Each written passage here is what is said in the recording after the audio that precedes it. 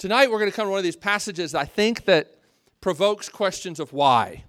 And, unlike some in the popular culture, I guess, God made us to ask why. As a matter of fact, it says in the book of Ecclesiastes that God has set eternity in the hearts of all mankind, yet he has frustrated our ability to understand the beginning from the end. That God has made us in such a way that we long to know why, right? I mean, the evolutionary biologists can't explain why we want to ask these sorts of questions, really, like why we care enough. But there are a lot of people that in some ways, either because of the pop culture, they just think, why ask why, just live for today, just all this kind of stuff. No, you were made to ask why. We're going to get to a passage tonight that talks about God's judgment and God's wrath. And that's the kind of passage that provokes all kinds of why questions, starting with probably, why are you going to preach on that kind of story, right? Well, because this is also one of the most beautiful pictures, not only of the mystery of wrath, but the mystery of grace. And unfortunately, grace doesn't provoke the same kind of questions. It really should. It really should. I think one of the ways that you know that you're growing as a Christian is when you're, I wouldn't say not bothered by questions of God's wrath. I don't think you ever get to that point. Even the Apostle Paul, speaks of his anguish over his fellow countrymen that did not know Jesus, right? Who said he wished he could be cursed on their behalf. So I don't think you ever get to a point where that doesn't bother you. And if you're ever around Christians that aren't bothered by God's wrath falling on people who've rejected him, then they're very far from the heart of God. But I think that we're never bothered nearly as much by the questions of why would I be a recipient of grace the way we should. And I do think that one of the signs that you're growing as a Christian is that you're bothered by that question, maybe even more than the question of why God's wrath. I know a lot of people are bothered by the question of why God's wrath. More people need to be bothered by the question of why grace. And both of those questions are provoked by this last passage. I know we live in a day and age where it seems not popular to believe in God's wrath. It seems a very unpopular idea. It seems like, who would want to try and make the case for it? I actually found an interesting quote. Were you guys Breaking Bad fans? Any Breaking Bad fans in here? I haven't never watched the show. I would like to one of these days. But the guy, that created the show, Vince Gilligan, was on NPR not too long ago and was talking. Is that his name? Right? That's right. Yeah, okay. He was on NPR on Fresh Air talking, and this quote was fascinating. He was talking about kind of his views and how he doesn't believe in God and whatnot, but then he started to be troubled by some of the implications of those views, and he said this, my girlfriend of 20 years has a great line that I always quote. She says, I can stand the thought that there's no heaven, but I don't know that I can stand the thought that there's no hell. I can stand, this is what his girlfriend says, I can stand the thought that there's no heaven, but I don't know if I can stand the idea that there's no hell, because where is Hitler then? Where is Pol Pot? There's got to be some kind of payback. It's fascinating. Even people who reject much of what the Bible says still are not really ready, I think rightfully so, to just get rid of the idea of judgment. Sometimes it's the Christians that are more uncomfortable with it. It does raise questions for us, but we're going to try and dig into this passage anyway. And here's what you're going to find, maybe frustrating, hopefully revealing. What do you do when God doesn't answer your questions to your satisfaction? Because that's what we have here. Let's read this story. 2 Samuel 24. I'm going to read the whole chapter, but it's a good story. Again, the anger of the Lord was kindled against Israel, and he incited David against them, saying, Go, number Israel and Judah.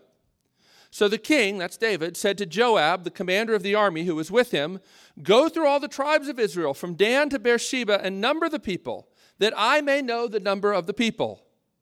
But Joab said to the king, "May the Lord your God add to the people 100 times as many as they are, while the eyes of my lord the king still see it. But why does my lord the king delight in this thing?" But the king's word prevailed against Joab and the commanders of the army.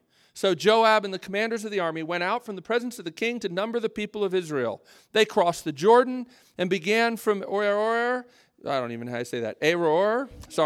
and from the city that is in the middle of the valley toward Gad and on to Jazer. Then they came to Gilead and to Kadesh in the land of the Hittites, and they came to Dan, and from Dan they went out to Sidon and came to the fortress of Tyre and to all the cities of the Hivites and the Canaanites, and they went out to the Negeb of Judah at Beersheba. So when they had gone through all the land, they came to Jerusalem at the end of 9 months and 20 days. And Joab gave the sum of the numbering of the people to the king in Israel. There were 800,000 valiant men who drew the sword, and the men of Judah were 500,000. But David's heart struck him after he had numbered the people. And David said to the Lord, "I have sinned greatly in what I have done. But now, O Lord, please take away the iniquity of your servant, for I have done very foolishly." And when David arose in the morning, the word of the Lord came to the prophet Gad, David's seer, saying, "Go and say to David, thus saith the Lord, 3 things I offer you. Choose one of them, that I may do it to you." So Gad came to David and told him, and he said to him, "Shall 3 years of famine come to you in your land? Or will you flee 3 months before your foes while they pursue you? Or shall there be 3 days of pestilence in your land," or plague, we would say. "Now consider and decide what answer I shall return to him who sent me," which is God. Then David said to Gad, "I am in great distress. Let us fall into the hand of the Lord, for his mercy is great. But let me not fall into the hand of man."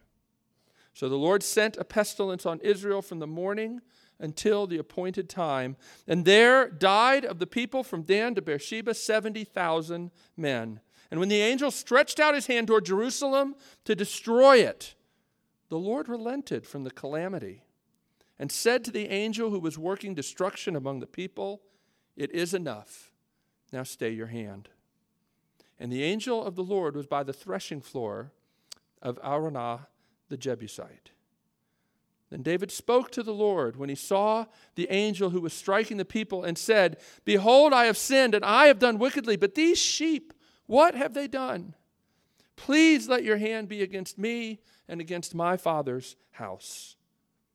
And Gad came that day to David and said to him, "Go up, raise an altar to the Lord on the threshing floor of Araunah the Jebusite." So David went up at Gad's word as the Lord commanded. And when Araunah looked down, he saw the king and his servants coming on toward him. And Araunah went out and paid homage to the king with his face to the ground. And Araunah said, "Why has my lord the king come to his servant?"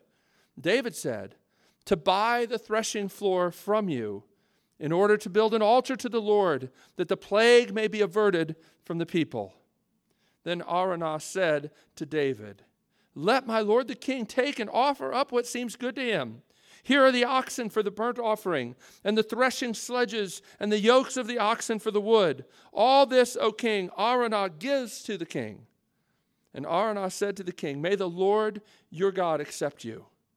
But the king said to Araunah, "No, but I will buy it from you for a price. I will not offer burnt offerings to the Lord my God that cost me nothing." So David bought the threshing floor and the oxen for 50 shekels of silver. And David built there an altar to the Lord and offered burnt offerings and peace offerings. So the Lord responded to the plea for the land, and the plague was averted from Israel. And that's how 2 Samuel ends. It leaves you with some questions, doesn't it? Let's pray together, and then we'll dig into this. Lord, we come here to this portion of your word, and we want to see what you have for us. We want to understand more about who you are and your ways toward men and women. We pray that you'd help us. Send your Spirit. We ask this in Jesus' name. Amen. I'm going to basically take this in 3 sections. We're going to talk about the mystery of wrath, and then we're going to talk about the mystery of mercy, and then we're going to talk about the place of grace, because that's significant as well in this passage. Now, here's what's interesting about this story. You can read different commentaries. Commentaries are books written by Bible scholars trying to explain the text of the Bible. And if you come over to my garage, you'll see I have a whole garage full of these kinds of books. And I've read lots of them. And you can read many, many, many of these books. And they will have lots of suggestions as to why God was angry again at Israel. And why does God incite David to do something that is wrong? There's a lot of questions in this passage, aren't there? But here's what the Bible says. It doesn't tell you. It doesn't tell you. It doesn't. There's nowhere in this passage that tells us why God is angry again at Israel. How do you like that? How do you like that? I mean, it's possible that God is angry that Israel had not backed David when his son Absalom had staged a coup. They never get punished for that. Maybe that's what's going on. But frankly, the Bible doesn't say. It doesn't tell us. We also don't know why taking a census was wrong. It doesn't say. Joab doesn't want to do it, right? And if you remember something about this guy Joab is the commander who, when David wanted to have Uriah the Hittite killed, he sent him a letter and said, make sure you pull back all the fighting men so that Uriah will be killed. Joab's the guy that did that. He had no sort of moral qualms about that, but he doesn't want to take a census. He thinks that that's a bad idea. But the king's word prevailed over Joab and the commanders of the army, their objections. So Joab seems to think it was wrong. David himself, before God says anything to him, comes to believe that he had sinned greatly in taking the census. But again, the story doesn't tell us why that was wrong. You can speculate. There's a whole number of different views and different ideas, but the Bible never says. What's wrong with that? And then, what do you make of God inciting David to do something that God doesn't like? What do you do with that? Now, here's what I would say first. When I read a passage like this, and this is the conclusion of the book of 2 Samuel. When I read a passage like this, the first thing I say is, you know what? All those people that think that the Bible was kind of edited down and all the it was sort of just crafted out of all these different stories, and they sort of picked all these little stories to sort of have this convincing idea about God for this agenda or that agenda. I just go, that's all crazy. Like, these stories would have been the first things edited out of the Bible if mankind had gotten their hands on it and been able to pick and choose the stories. The people that were involved in putting the Bible believed very strongly that no man and no woman has the right to pick and choose among revealed truths, as A.W. Tozer said one time. They believe that. That's why this kind of stuff is in the Bible. And, this isn't the first time that you have this sort of thing where God uses or even incites people to do things to accomplish his purposes that are bad things. You ever heard of Nebuchadnezzar? You ever heard of the Babylonian exile? Have you ever read the book of Habakkuk, where one of God's own prophets cries out to him, how can you use a sinful nation to judge your people that are precious to you? And yet God does it. I think one of the best examples in Acts chapter 4. Because what do you think about the cross? The cross of Jesus was the most gross miscarriage of justice that's ever happened in the history of the world. The innocent Son of God, who did no wrong, was put to death like a common criminal. And in Acts chapter 4, the apostles are praying after some persecution has broke out among them, against them. And listen to what it says in chapter 4, verse 27 and verse 28. Indeed, Herod and Pontius Pilate met together with the Gentiles and the people of Israel in this city, in Jerusalem is where they are, to conspire against your holy servant Jesus, whom you anointed. They did what your power and will had decided beforehand should happen. So do you believe in free will or do you believe in God's sovereignty? And how does Acts 4 settle the question? Well, it settles the question by saying they're responsible. Evil people put Jesus to death.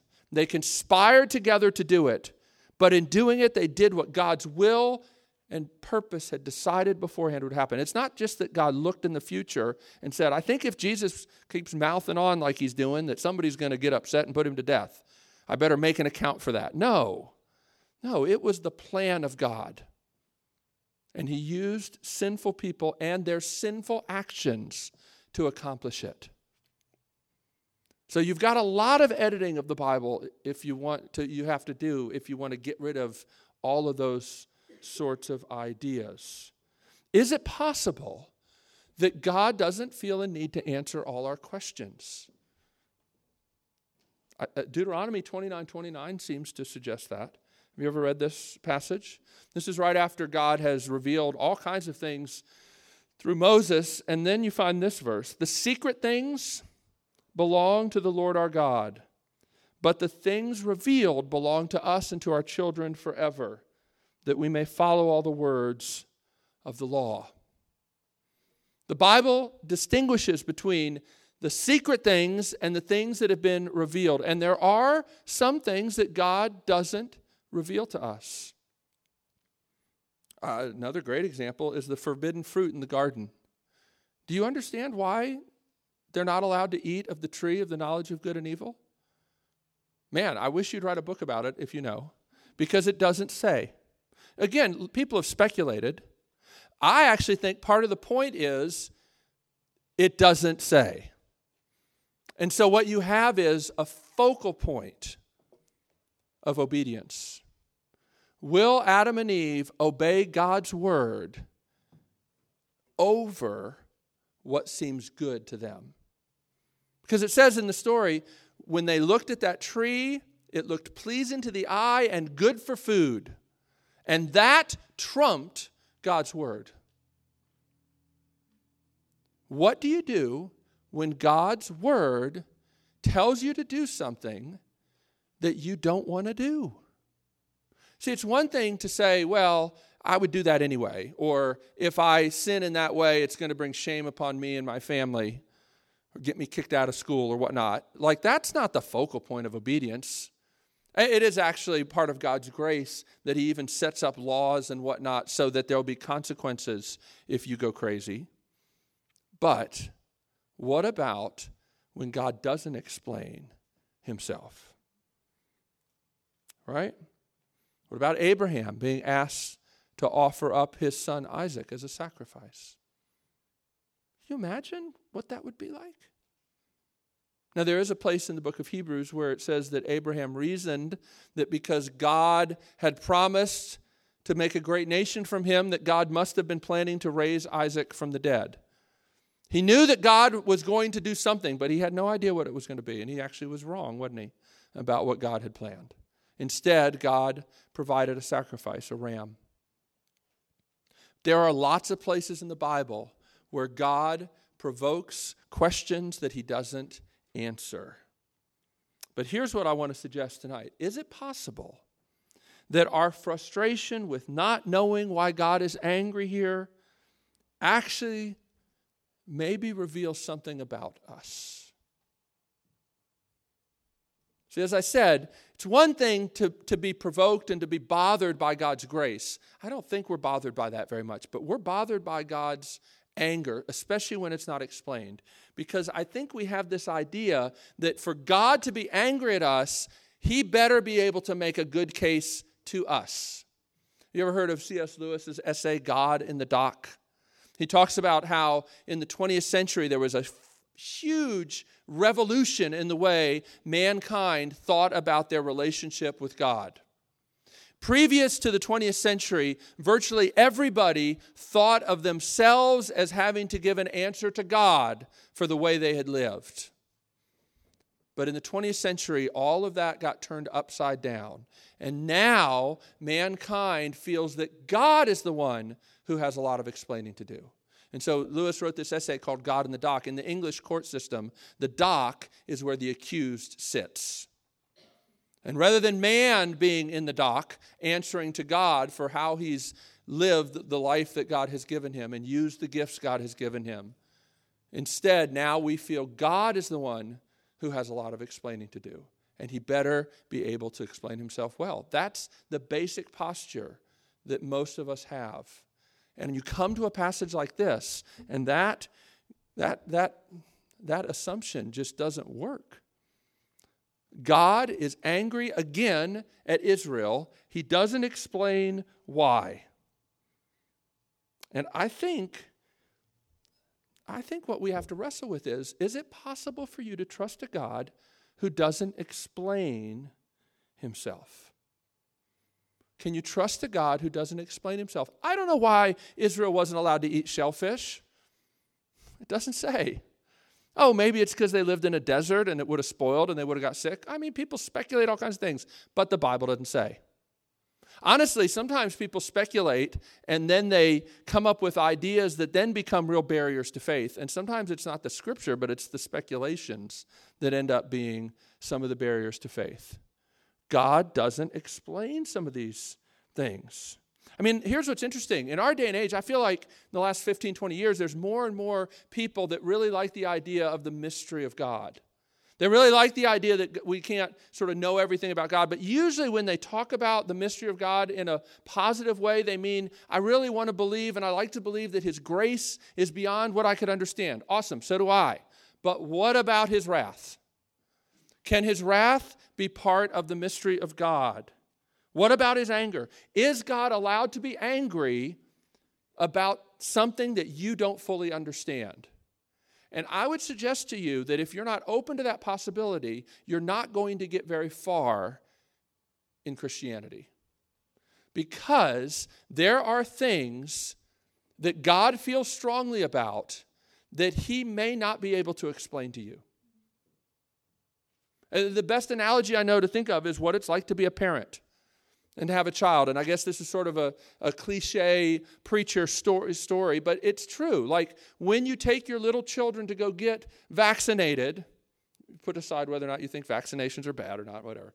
But you take your children to get vaccinated, and they look at you, right? It's one thing, like it's the one. There's one year when I don't remember which year it is, but there's one year when you have to get 3 shots. So it's one thing to get 1 shot, the kid doesn't know it's coming, but then after they get 1, and then you have to hold them while they're screaming, they're looking at your eyes, and they have to get another one, and then they have to get another one, and they don't understand why. Is it possible that there are things like that God can't explain to you? For some reason or whatever, won't explain to you, and yet they still matter to him an awful lot. Is that possible? How well do you do with trust me, even if I can't explain it? I thought about this, because it's kind of a heavy passage, so I thought I'd try and have a little lighter, maybe illustration. Think about this. How many of you ladies, let's ask the ladies right now. How many of you ladies, if you were getting married and your fiance told you that he was not going to tell you where the honeymoon was going to be, but you would have to pack 2 suitcases, one for cold climate, one for a warm climate, and you weren't going to know until you got on the plane where you were going for your honeymoon? How well would you do with that? I have known a couple guys that did that. I always thought, that's pretty risky. Then, of course, I thought, well, like if he doesn't know her well enough to get that question right, maybe they shouldn't be getting married. Or if she doesn't trust him enough to get that question right, maybe they shouldn't be getting married. But I do wonder how many of us, like that idea, there's probably a few people in here who's like, oh, that sounds kind of cool. That'd be awesome. I think most people are a little nervous about that idea. Am I right? No?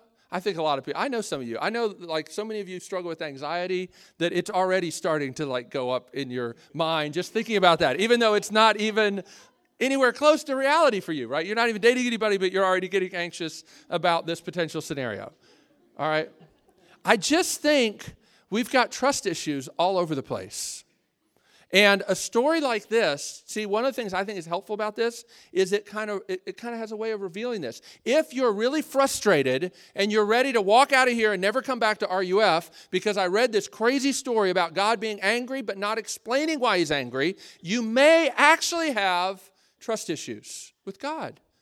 You may have an issue. Like, I can trust God only as far as he can explain himself to my satisfaction. And I would submit to you that is a tremendous barrier to walking very far or very long with God. And it is fundamentally to misconstrue the relationship. Who is God and who are we? And this is a passage that really presses that issue, I think. But even more important is the mystery of mercy. Because the structure of this passage is very interesting. The Hebrew Bible does this sometimes, where there's a particular structure where things will kind of go. It's like an A, B, C, D, E, D, C, B, A, like this chiastic structure, they call it sometimes. There's some places where it seems like the Bible commentators read that into it. But this one is interesting. The middle of this chapter is verse 15. Sorry, the middle of this chapter in the Hebrew Bible is that. In the English, the numbers are off by one, sorry. In the English, it's verse 16. And when the angel stretched out his hand toward Jerusalem to destroy it, the Lord relented from the calamity and said to the angel who was working destruction among the people, "It is enough, now stay your hand." And the angel of the Lord was by the threshing floor of Araunah the Jebusite. That's the middle verse in this section. And it's surrounded by verses about God's wrath. Ralph Davis, a great Bible commentator, says that what you have here is mercy wrapped in wrath is at the heart of this story.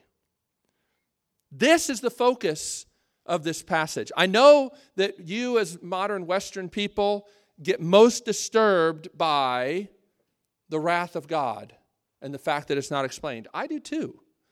But honestly, the structure of the passage is putting the focus on verse 16 and the fact that the Lord stays his hand. Why don't we question that? Why don't we say, why didn't God go ahead and destroy Jerusalem too? What earthly reason could he have for stopping and not doing what he promised? You know, we often depend on the promises of God. Why not this promise?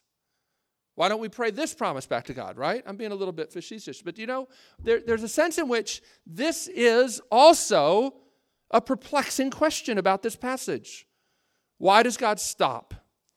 Why doesn't God destroy Jerusalem? And I think it's interesting how we often object to unexplained wrath, but we rarely object to undeserved mercy. But that's what we have at the center of this passage. Even though what first confronts us are all these questions about wrath and God inciting David to take a census and then getting mad about it. But the heart of this passage is here, verse 16. Undeserved mercy with no explanation except for one. Our God is a God of mercy. Our God is a God of mercy. I mean, David's actions here are remarkable. Verse 14, David says, "Let us fall into the hand of the Lord, for his mercy is great. But let me not fall into the hand of man." In other words, he's saying, of the three choices, I don't want enemies to pursue me. I'll take the two things that are obviously from the hand of God, famine or a plague. I would rather throw myself into God's hands. And now here's what's fascinating about that.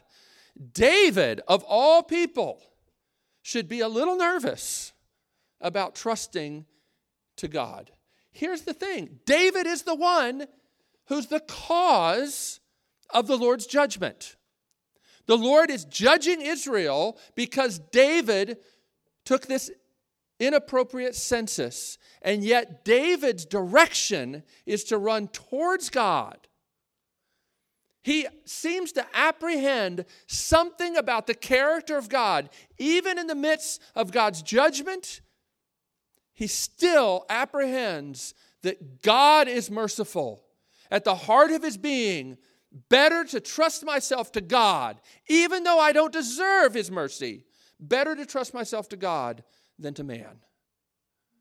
There's faith there in the midst of this, even after he's done this horrible thing that is going to bring tremendous death and destruction to his people.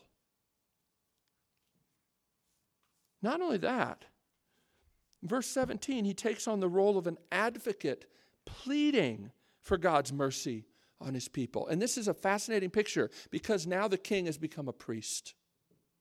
See, typically in the Old Testament, you have prophet, priest, and king separated. But there are these interesting places where they get combined together, foreshadowing the one who was to come, who would be prophet, priest, and king, the Lord Jesus himself. Here, the king pleads as a priest. Priests are the ones that go between you and God and plead for you. That's why it's so good to know that we have a high priest in heaven who even now pleads his wounds on your behalf. It's good to know that. But here you have a picture of that too. But how do you get that kind of faith? How do you get that kind of faith? This kind of faith doesn't just spring up in a crisis. If you're one of those people who thinks, well, I'm just going to kind of hang around with God, but, I don't really pray, I don't really read my Bible, I don't really think about him very much, but, I know that if things ever got really difficult, I'd be able to run to him.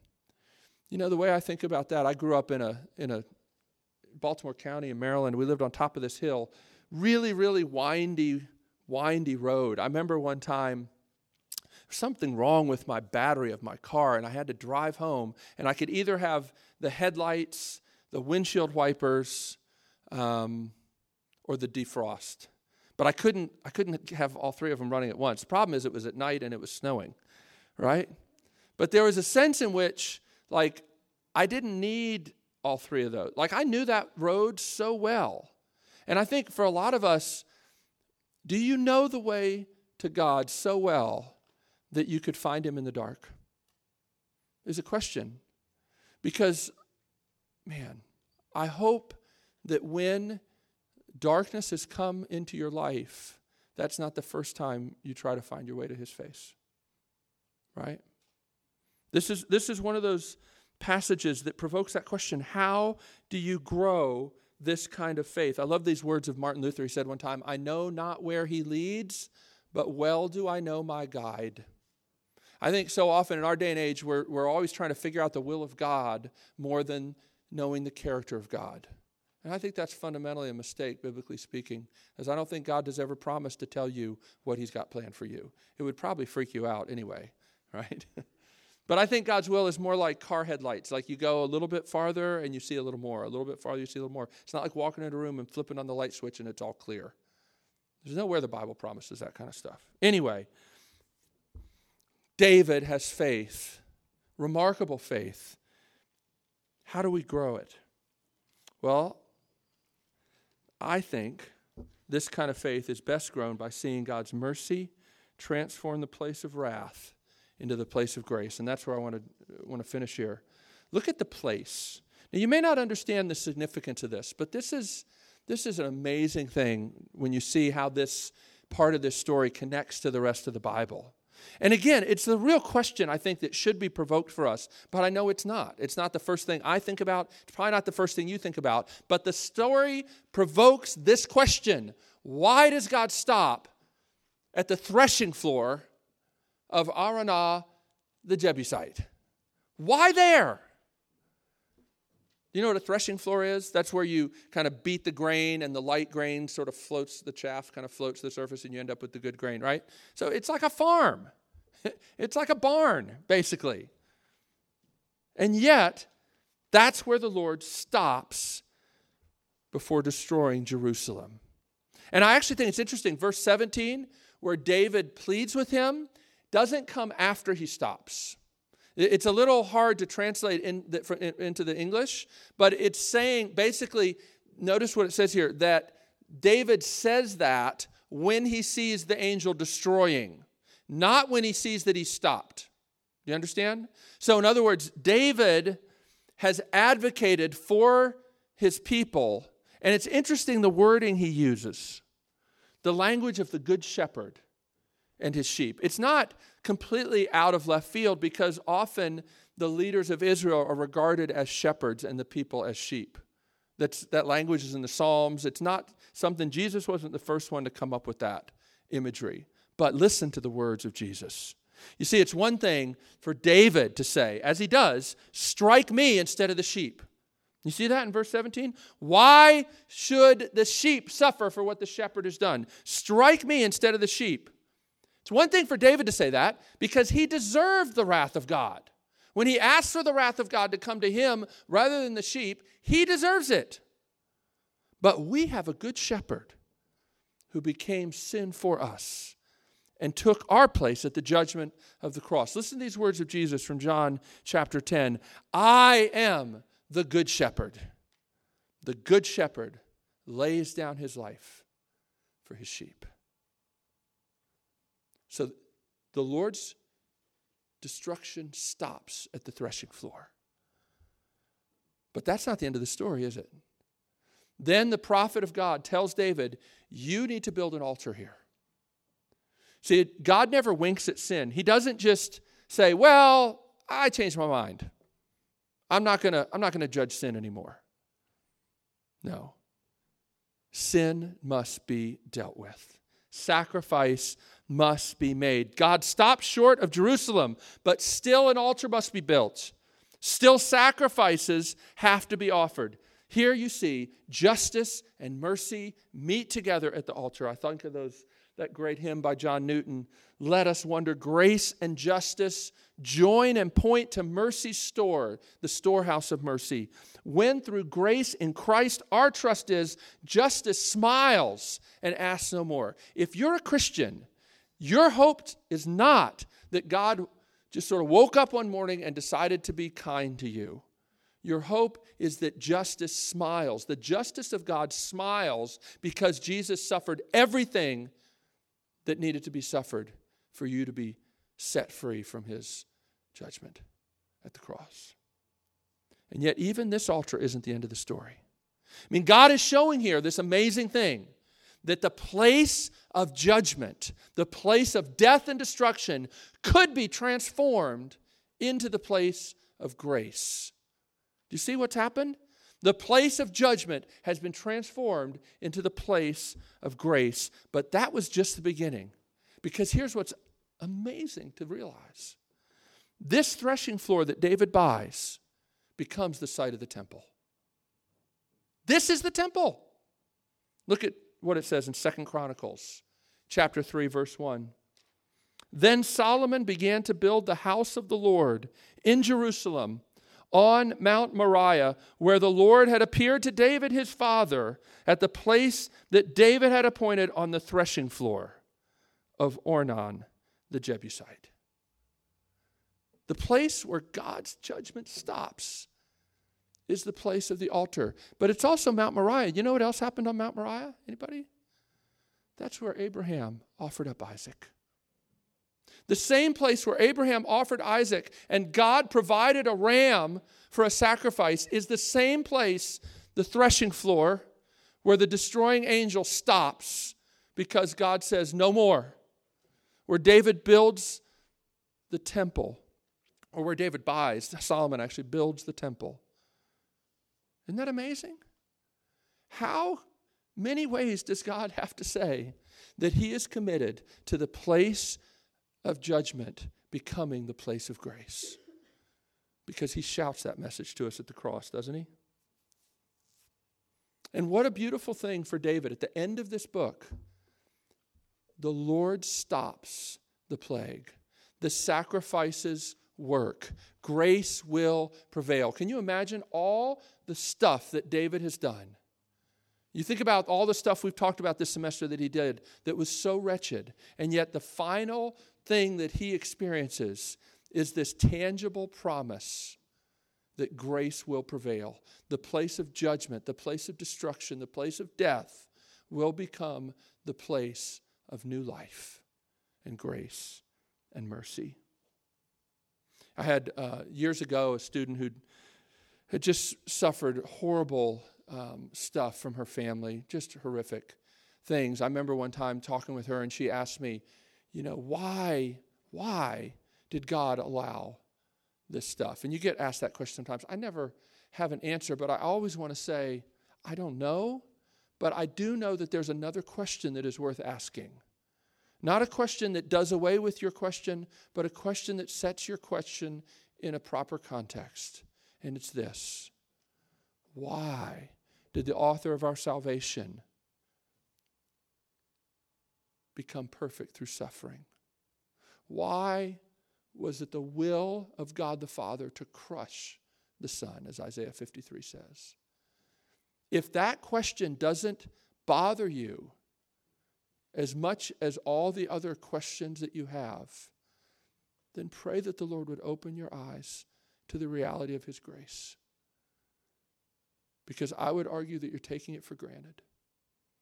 And we should be more bothered by the why of grace than all the other whys. Again, hear me clearly. It doesn't mean that your other why questions are illegitimate or inappropriate or you need to quit asking them. But when this question, why does God relent from this deserved destruction, with that question doesn't become the bedrock that supports you as you ask all the other questions, then I just don't know. I think you're going to always kind of go round and round in sort of like a little catch-22. This is the question that needs to stun our hearts. It's not the only question, but it's the question. I think the poets sing it best. O love incomprehensible, that made thee bleed for me, the judge of all has suffered death to set his prisoner free. And probably the best way it's ever been asked, we sang it earlier, Charles Wesley. So, some of these things, you can't say them in propositions as well as you can ask them in questions. And can it be that thou, my God, would die for me?